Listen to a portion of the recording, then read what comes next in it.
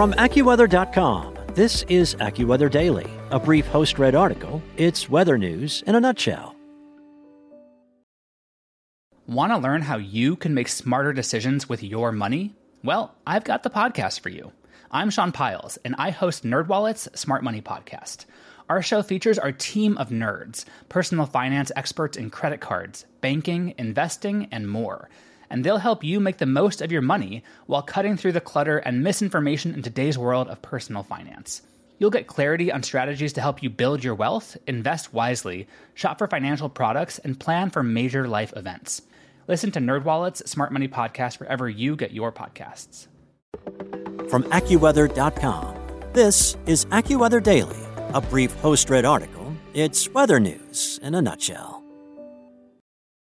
Scientists have found a way to suck up carbon pollution, turn it into baking soda, and then store it in the ocean. CNN's Laura Pattison cites a recent study that says the technique could be up to 3 times more efficient than current carbon capture technology. That's in today's AccuWeather Daily for Thursday, March 16th. Scientists have set out a way to suck planet-heating carbon pollution from the air, turn it into sodium bicarbonate, and store it in the oceans, according to a new paper. The technique could be up to 3 times more efficient than current carbon capture technology, say the authors of the study, published Wednesday in the journal Science Advances. Tackling the climate crisis means drastically reducing the burning of fossil fuels, which releases planet-heating pollution. But because humans have already pumped so much of this pollution into the atmosphere and are unlikely to sufficiently reduce emissions in the near term, scientists say we also need to remove it from the air. Nature does this. Forests and oceans, for example, are valuable carbon sinks, but not quickly enough to keep pace with the amounts humans are producing. So we have turned to technology. One method is to capture carbon pollution directly at the source, for example, from steel or cement plants. But another way, which this study focuses on, is direct air capture. This involves sucking carbon pollution directly out of the atmosphere and then storing it, often by injecting it into the ground. The problem with direct air capture is that while carbon dioxide may be a very potent planet-heating gas, its concentrations are very small. It makes up about 0.04% of air. This means removing it directly from the air is challenging and expensive. Even the biggest facilities can only remove relatively small amounts, and it costs several $100s to remove each ton of carbon. Climeworks' direct air removal project in Iceland is the largest facility, according to the company, and can capture up to 4,000 tons of carbon dioxide a year. That's equivalent to the carbon pollution produced by fewer than 800 cars over a year.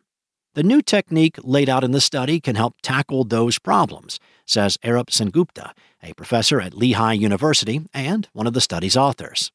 The team used copper to modify the absorbent material used in direct air capture. The absorbent can remove CO2 from the atmosphere at ultra-dilute concentration at a capacity which is 2 to 3 times greater than existing absorbents, Sengupta said. This material can be produced easily and cheaply, and would help drive down the costs of direct air capture. Once the carbon dioxide is captured, it can then be turned into sodium bicarbonate or baking soda using seawater and released into the ocean at a small concentration. The oceans are infinite sinks, Sengupta said. If you put all the CO2 from the atmosphere emitted every day or every year into the ocean, the increase in concentration would be very, very minor, he said. Sengupta's idea is that direct air capture plants can be located offshore, giving them access to abundant amounts of seawater for the process. Stuart Hazeldine, professor of carbon capture and storage at the University of Edinburgh, who was not involved in the study, told CNN that the chemistry was novel and elegant. The process is a modification of one we already know, he said, which is easier to understand, scale up, and develop than something totally new. But there may be regulatory hurdles to surmount. Disposing of large tonnages of sodium bicarbonate in the ocean could be legally defined as dumping, which is banned by international treaties, Hazeldine said. Others remain concerned about negative impacts on the oceans, which are already under pressure from climate change, pollution, and other human activity. Peter Stiering, professor of chemical engineering and chemistry at the University of Sheffield, told CNN, "Unless you've got a full ecotoxic study, then you don't know what it's going to do, even at small concentrations." Direct air capture also remains expensive and inefficient, Stiering said. "This is a big-scale problem. Why would you capture from the atmosphere when you've got so much coming out of power stations and industrial plants? It just makes sense to go for the high concentrations first," he said. Some scientists have expressed concerns that a focus on technology to remove carbon pollution could distract from policies to reduce fossil fuel burning, or could give polluters license to carry on polluting. But given the scale of the climate crisis, there is a big push for governments and international bodies to scale up this technology. More research will be needed to understand how the method works at scale, Hazeldine said, but it's promising, he added, saying the world needs lots of this type of discovery. That's it for today. For your local forecast at your fingertips, download the AccuWeather app or head to AccuWeather.com. Want to learn how you can make smarter decisions with your money? Well, I've got the podcast for you. I'm Sean Piles, and I host NerdWallet's Smart Money Podcast. Our show features our team of nerds, personal finance experts in credit cards, banking, investing, and more. And they'll help you make the most of your money while cutting through the clutter and misinformation in today's world of personal finance.